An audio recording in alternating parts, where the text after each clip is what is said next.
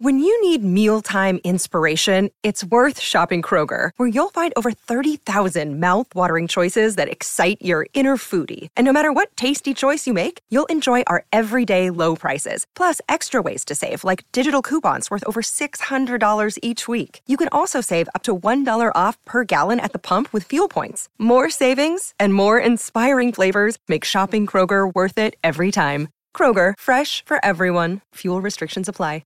Another day is here, and you're ready for it. What to wear? Check. Breakfast, lunch, and dinner? Check. Planning for what's next and how to save for it? That's where Bank of America can help. For your financial to-dos, Bank of America has experts ready to help get you closer to your goals. Get started at one of our local financial centers or 24/7 in our mobile banking app. Find a location near you at bankofamerica.com/talktous. What would you like the power to do? Mobile banking requires downloading the app and is only available for select devices. Message and data rates may apply. Bank of America N.A., member FDIC.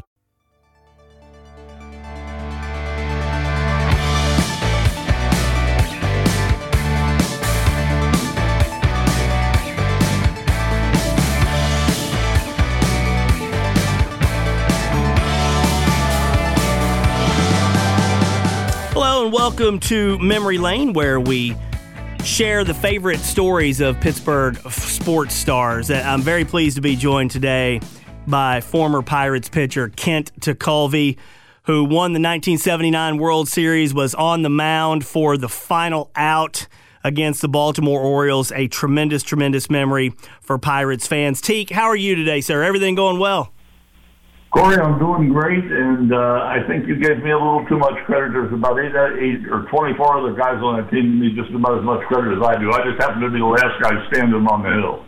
You know, Teak, I like to talk about favorite memories and everything. People are very familiar with you because you had a lengthy broadcasting career as well following your playing career. What are you up to now? What would you like Pirates fans to know about what you're doing these days?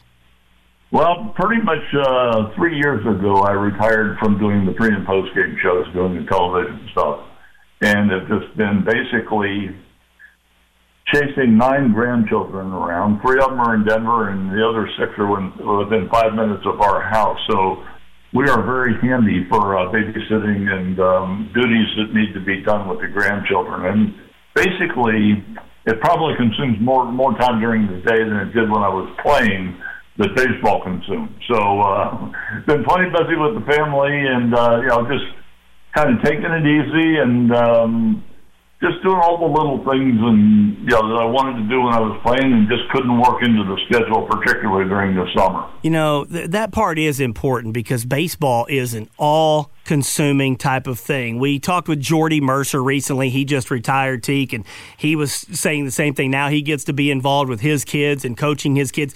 When you're a professional baseball player and you're gone so long and the days are so long, how tough can it be if you're a family man?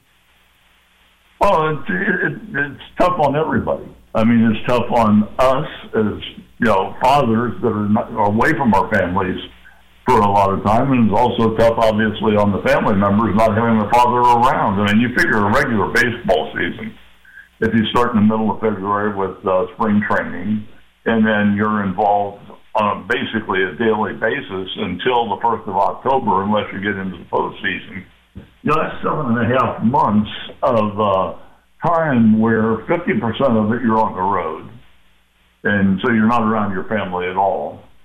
And then the other 50%, especially once the kids get a little older and go to school, they're up in the morning and gone before you wake up. You may see them get off the bus at 3 o'clock to say hi and give them a kiss. And then you're heading for the ballpark to get ready for batting practice and all the stuff you have to do for your activities. So, there's a lot of activities that get missed. And, it's almost like now I'm trying to get those situations back, not by viewing, with my own kids, but with my grandkids. It's just, that opportunity wasn't there then for the majority of my career to be able to do any of that. So, it's tough all the way around as far, and not tough that makes your job miserable. The job's still fun. Obviously playing Major League Baseball, you can't beat it. Everything goes well. The family finds a way to work through it, but there are a lot of things that, boy, I wish I could have been there for that. Wish I could have seen that. And just because of your job, it doesn't allow you to do that until you're, in my case, 42 years old. And by then, kids are off to college and everything else is going on. All of that stuff is so important. When we talk to former athletes, everybody wants to hear about your career and your favorite memories, and we'll get into the 79 World Series, but all of that stuff is important to me. I've got young kids, I've got 9-year-old twins, and I can always empathize with athletes, entertainers, celebrities who are on the road all the time. You miss that time, and it can't be overstated that, Teak, you're a human being. Athletes are human beings. I think sometimes we have a tendency as sports fans to just see you as an athlete, to just say, hey, you exist to me when you come in and pitch for the Pittsburgh Pirates. But boy, would I love to do that. Yeah, right, I'm sure. But you have a life. The athletes have lives and families, and I do think sometimes that can get lost on just regular people because we just kind of encapsulate our athletes or entertainers or celebrities within the realm that we know them or the field that we know them in. Yeah, I mean, don't take this in any way that I'm complaining about the time that I had playing Major League Baseball. Mm-hmm. I'm not complaining whatsoever. It's just if you ask 100 athletes, 100 former athletes, when they retired, what they missed the most, traveling and being away from your family is probably the last thing on everybody's list. Yep. Everybody, you miss your teammates. You miss the competition. You miss, everything that goes along with it. But the last thing on everybody's list, which means it's the thing they miss the most, is the fact that, the traveling takes you away from home for so long.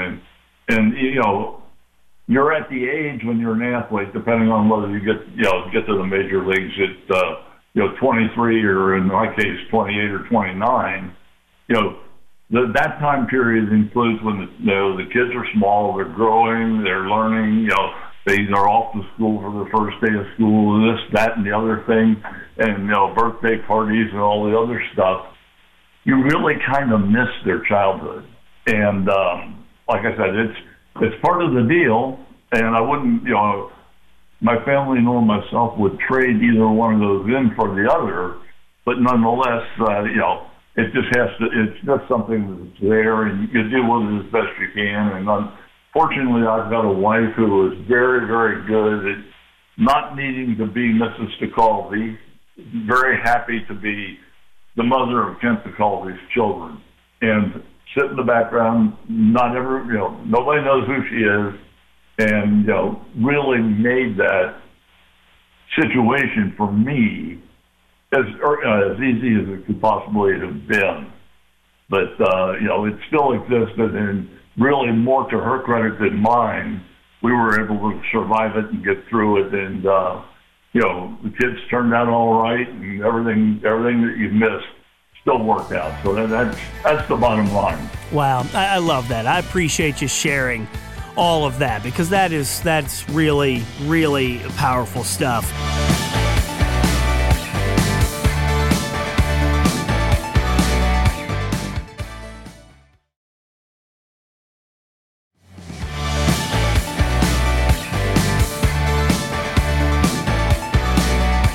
Teak, how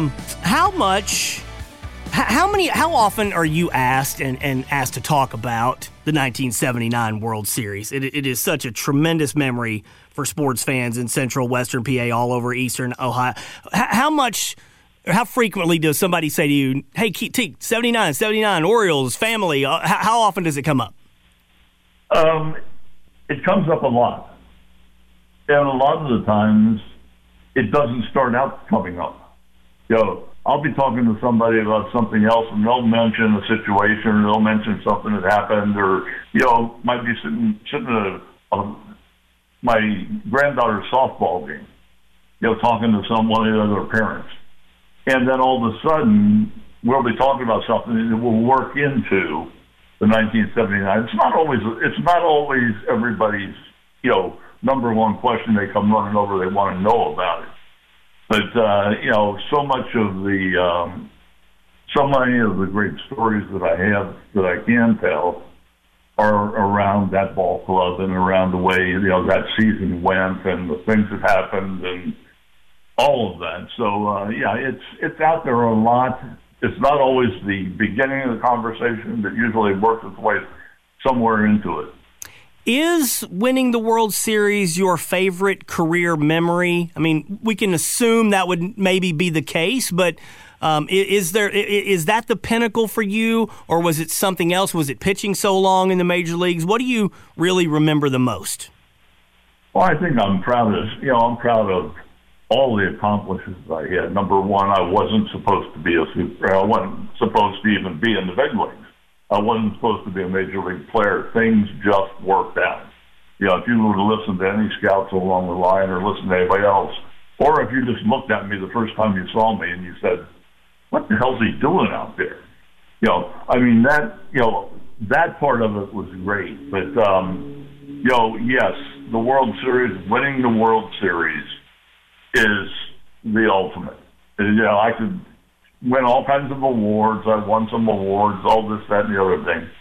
But on February 15th of every year, I don't know how many there are now because there's been some expansion. It's probably close to 1,000 players go to spring training.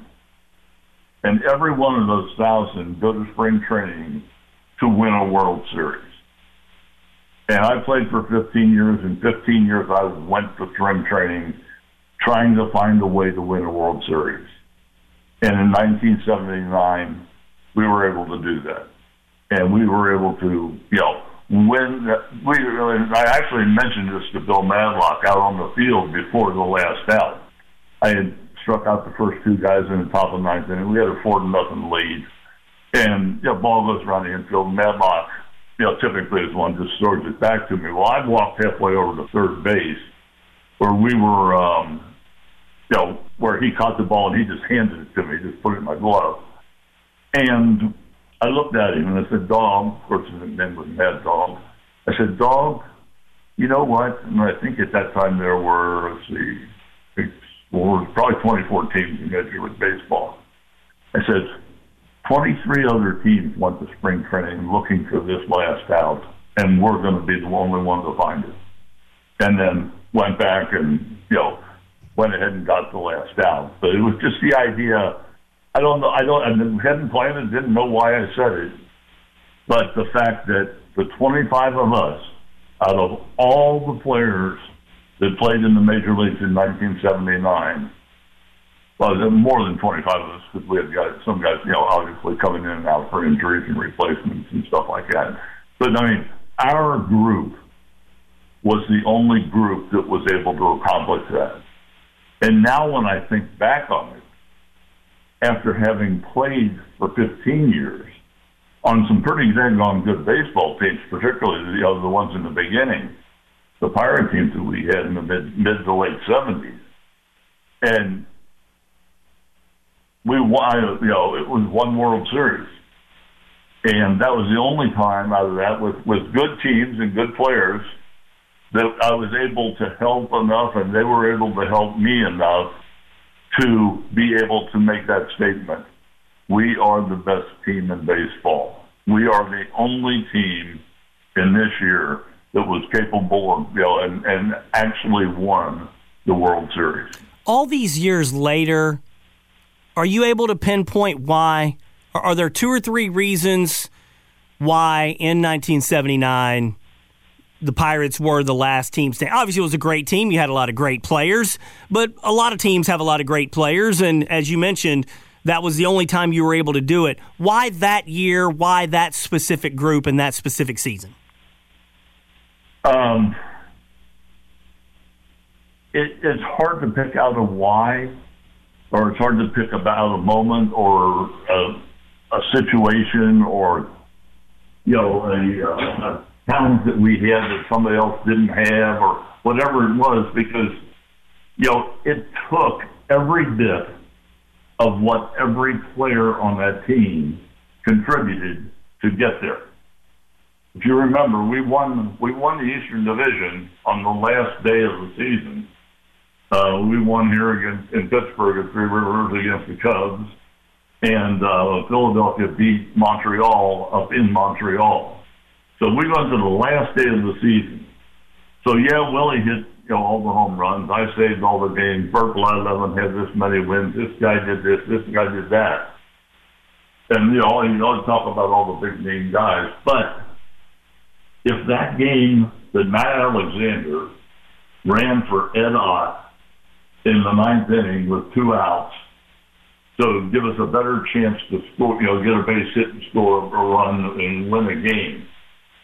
We don't win without Matt Alexander being a pinch hitter or pinch runner, in that situation. We don't win unless Mike Easler walks to the plate in extra innings in Chase Stadium and hits a home run to win us a game. Yes, all the big things are fine, but when you think back on it, it took every bit of what everybody contributed. I mean, you're not always successful. I didn't save every game I went out there. Willie didn't hit it, although it seemed like it. He didn't hit a home run every time. But it took the accomplishment. We kind of had a saying. It says, I don't know what you got to give me today, but give me 100% of whatever it is. And that's really kind of how you melt it down. It took 100% of what, somebody had a sore leg and taped it up and played, or somebody really, whatever it was, every single one of those incidents had to be there, or else we don't even win the National League East, more or less the World Series. Teak, is that what the family part means? I mean, I know we can look at the song "We Are Family" and everything like that, and maybe you have your own definition for why the team was a family. But in hearing you say that, with getting contributions from everybody, how much of that was part of how the family component came about? Well, the Pirates ball clubs, I came up in 1974 for a month. I came up in 75 and then stayed through, got traded in April of 85. And, yes, 1979, we are a family, we won the World Series and all the other stuff. That ball club was, those other ball clubs were all the same as that one. The combination in the clubhouse, the unity, the effort, everything else. It was just the timing, more or less, the lucky timing of the fact that Sister Sledge came out with a hit song at a time where, it kind of hit the top of the charts about the same time our Pirate Club, who was normally a slow starter in the beginning of the year, in the middle of May or so, caught fire. So the lyrics kind of matched ourselves. I mean, obviously, we could have been brothers in me, but the sisters in me, that worked. We were okay with that. And, it was if we didn't have won in 77, had we had won in 78, and that song was popular at that time and became our theme song, that would have been the same thing. It wouldn't have mattered. We were there for a long time. It just happened that the timing of the song and the way our team was, the way we felt about each other, and I think one of the things that surprised everybody, because We Are Family comes out all of a sudden, that's such, we're such a tight unit. We're the family. That's it. Everybody loves everybody else. Everybody does their part. Everybody has their job to do. But that wasn't different than any other years. The song just happened to match the time. Mm-hmm. The time just happened to match, when their song got to be a hit, matched when we started getting hot.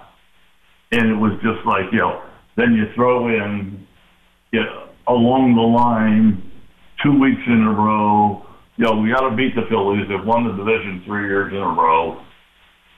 2 weeks in a row, we get walk-off home runs in the ninth inning from Ed Ott and John Milner. That games that we're not supposed to win. You know, when you give up 8 or 9 runs, you're not supposed to win. But yet we did. And we did it, you know, Chuck Tanner always being a little bit willing to be a little bit different than everybody else, decided to let left-handers hit off the Tug McGraw, and he had his reason, or at least he said he had his reason, that he was, you know, McGraw's best pitch was a screwball, and therefore he doesn't throw that to left-handers. He only throws it to right-handers because he's a left-handed pitcher. So that, at least that was his story, and he was sticking to it about the fact that, you know, that's why he did it. So you put the song, you put the, you know, the team gets hot, you put these special things that are happening that aren't supposed to happen, and you put together that, and all of a sudden that's where the family comes from. The amazing part about it was people had for years talked about the Pittsburgh Pirates, and when you looked around the clubhouse, you know, and, you know, think back to those times, you know, there was, you know, racial unrest, there was all kinds of things going on. You couldn't have had a more diverse group of men in the clubhouse than we had in ours. You know, and the way it was handled, I mean, you know, the white guys were always telling the black guys that, you know, you're not the minority, we are. And because there were more blacks and Latins than there were whites. You know, we had 3 Panamanians. Who in the hell has 3 Panamanians on their team? But that group, it didn't matter.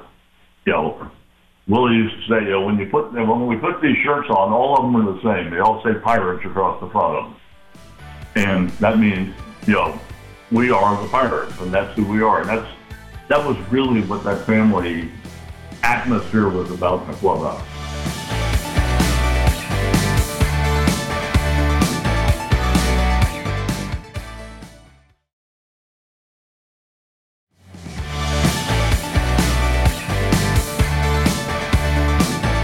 One last thing I'd like to ask. You were talking earlier, Bill Madlock gives you the ball back for the final out. You had finished a lot of games in your career at that point. Can you share what's going on in your mind for the last out? Was it anything different in terms of you knew this was the last out of the World Series? You get the fly ball to Omar Moreno in center field to finish it. You jump straight up in the air and you're excited. Can you describe what's going on in your mind as you're making the final pitch and you see the ball caught and you've just won the World Series? Yeah, you know, it's interesting. You know, every kid who grows up playing ball has some dream or another at some time or another about winning the World Series. You know, I'm going to be a pro ball player. I'm going to win the World Series. What's it going to be like and all the other stuff. I don't know about the rest of the guys, but that entire World Series, the good moments and actually the bad moment when I was playing, you know, when I lost Game 4 to put us in that 3-1 hole, those dates could have been July 6th, 7th, and 8th.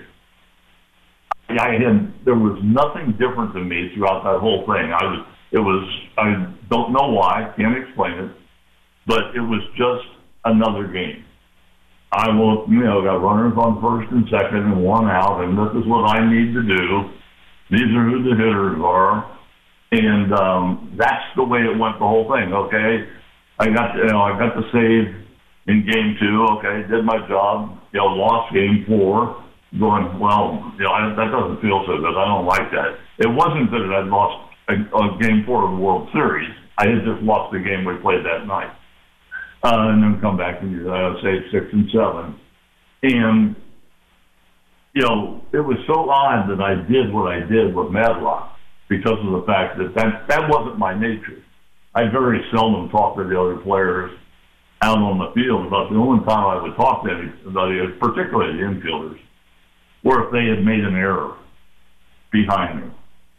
And I was almost universal with it. You know, I'd turn around and look at them and said, get ready, because the next one's coming to you. It's turn 2. And, you know, to take them, get them off of thinking about that. Well, that's the way the World Series was. It was the same way, and I said that to Madlock, and when I turned around and walked back to the mound, that went completely out of my mind. I was not thinking about that at all. I wasn't thinking about the last out of the seventh game. I was not thinking about the last out of this game. But I was, going ahead doing what I need to do. Pat Kelly's up at the plate. I need to do this. We have a 4-run lead. Make sure, you don't start walking people and all the other stuff. And then about the, third or fourth pitch, I guess it was, he hits the fly ball left center. And Omar drifts over there, and the ball drops into his glove. And even though I just had that conversation with Madlock right before he came to the plate, right before I jumped up in the air, and that's probably why I got my 6-inch vertical leap, because that's about as good as I can do. I went, oh my God, we just won the World Series. That was the first time that I had even thought about winning the World Series while that entire 7 games was going on. 7 games were going on. I was thinking about playing baseball games, thinking about ways, whatever I could do to help my team, knowing that if I needed help, I could count on those other 24 guys. And the fact that it was the World Series did not really enter into my mind while I was on the field, on the mound, until that ball landed in Omar's glove. I don't know why. It's just the way it was. There was a situation in, it was in the 8th inning. Bases loaded, 2 out, and Eddie Murray's hitting. And, we're in Baltimore. They're down 4-1. This is the big chance. This is their last big chance. And, the place is going crazy. Everybody's screaming and yelling. We're in Baltimore, of course. And, ended up getting out of that situation and then, got out, in and out of the 9th inning pretty easy. And when I got home, one of my friends asked me, he says, in the 8th inning when Murray was hitting, he says, how could you even think as loud as it was out there? And I told him, I was asking him, I said, what noise? How noisy it was? What noise? Mm-hmm. And he said, the place was going crazy. I heard none of that noise. I saw none of the people standing up screaming and yelling and doing whatever they were doing. I came back. VHS has just come out. The VHS machines, one sort of the tape would pop out of the top of it. You might even be old enough to remember that. Yes. But nonetheless, I had, before the World Series, I had bought one of those. So I went home afterwards, and the guys asked me the question. I went to Game 7. I went to the 8th inning with Eddie Murray hitting. That was the first time that I realized how loud that stadium was.